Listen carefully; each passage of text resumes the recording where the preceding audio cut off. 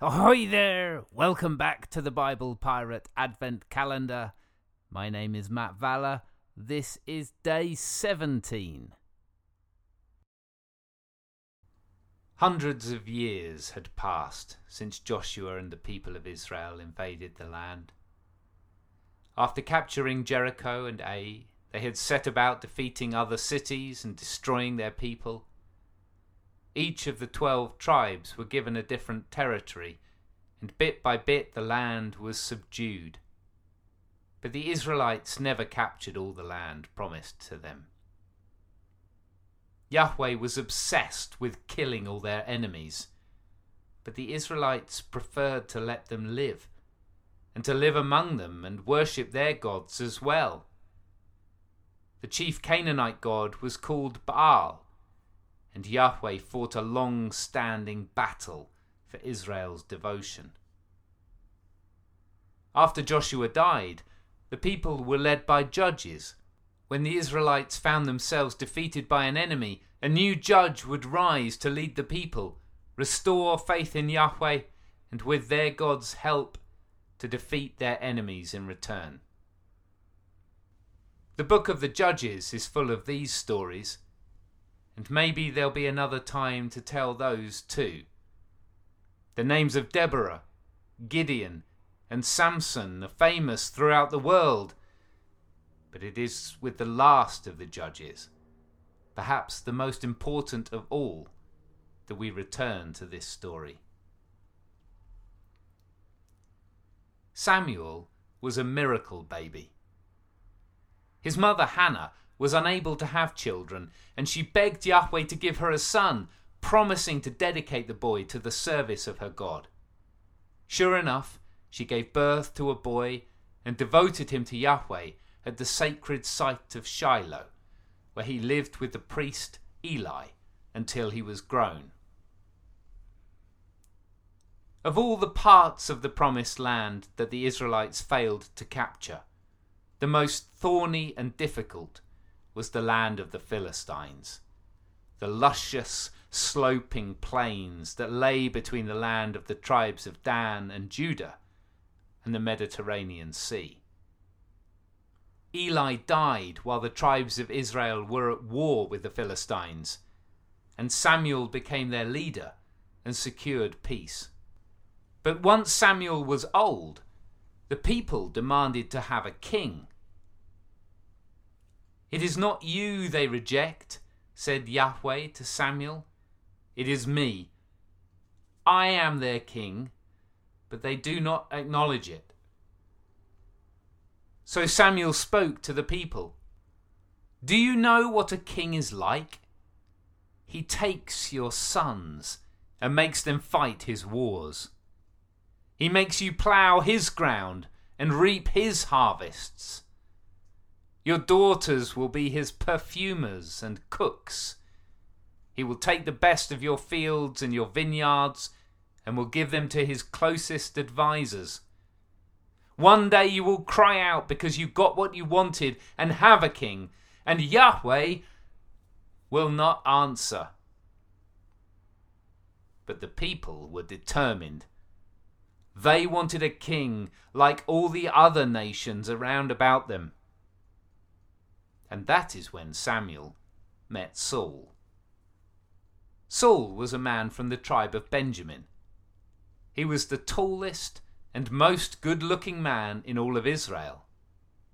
One day, his father's donkeys had gone missing, so Saul travelled for several days to find them. When he reached an area called Zuph, near Jerusalem, he decided to ask the local soothsayer, because he had heard there was a man nearby who could find information from the gods. So he climbed up the steep hill to the town the soothsayer was about to visit. The day before, Samuel had been told by Yahweh that the next day he would meet a young man from the tribe of Benjamin, and that he was to perform the sacred ceremony to appoint him as king over all Israel.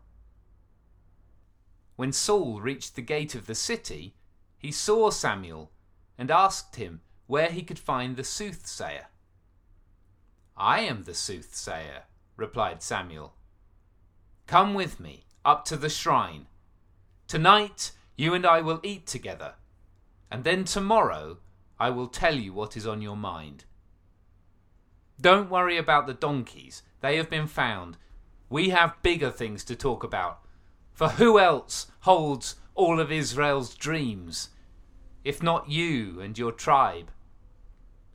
"I am from Benjamin," replied Saul, "the least of all the tribes, and my family is least among Benjamin. So why are you speaking to me like that?" But Samuel took Saul and sat him at the head of a table of 30 gathered guests, and served him the best portions of all the food.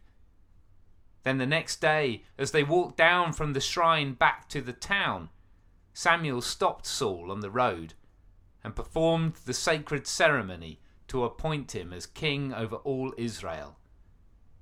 He poured olive oil on his head and kissed him and said, "Yahweh has made you ruler over all your people, and you will protect them from the Philistines. These will be the signs that show that my words are true. First, you will meet 2 men by Rachel's tomb who will tell you that the donkeys have been found and that your father now worries about you instead. Then at the great oak of Tabor, you will meet 3 men on their way to Bethel, and they will give you 2 loaves of bread. Then you will arrive at Gibeath, city of the gods, where the Philistines have a garrison, and you will be met by a wandering band of prophets on their way back from the shrine there, playing their harp, tambourine, flute, and lyre, and they will be entranced in a prophetic frenzy. The frenzy will overtake you as well, and you will dance along with them, possessed by the Spirit of Yahweh, becoming a totally different person. And you'll go on to Gilgal and wait 7 days for me there. Then we'll offer sacrifices, and I'll tell you what to do next." As Saul left Samuel, the gods gave him a new heart, and everything that Samuel said happened. Then Samuel summoned all the Israelites to Mizpah. "This is what Yahweh says," he shouted to the crowds. "I brought Israel from Egypt and rescued you from all the people who oppressed you. But today you have rejected your God and said, 'No, give us a king instead.' So now present yourselves to Samuel by tribe." So each tribe came forward, one by one, and drew lots. And the tribe of Benjamin was selected. Then from the tribe of Benjamin, the family of the Matrites. Then from the Matrites, the man Saul, son of Kish. But they looked for him and couldn't find him anywhere. So they asked Yahweh. "He's over there, hiding among the luggage," said Yahweh, with what sounded like the merest hint of a snort. So they found Saul and brought him before all the people of Israel. And he stood a foot taller than anyone else. And Samuel shouted out, "This is the one chosen by Yahweh." And all the people replied, "Long live the king!"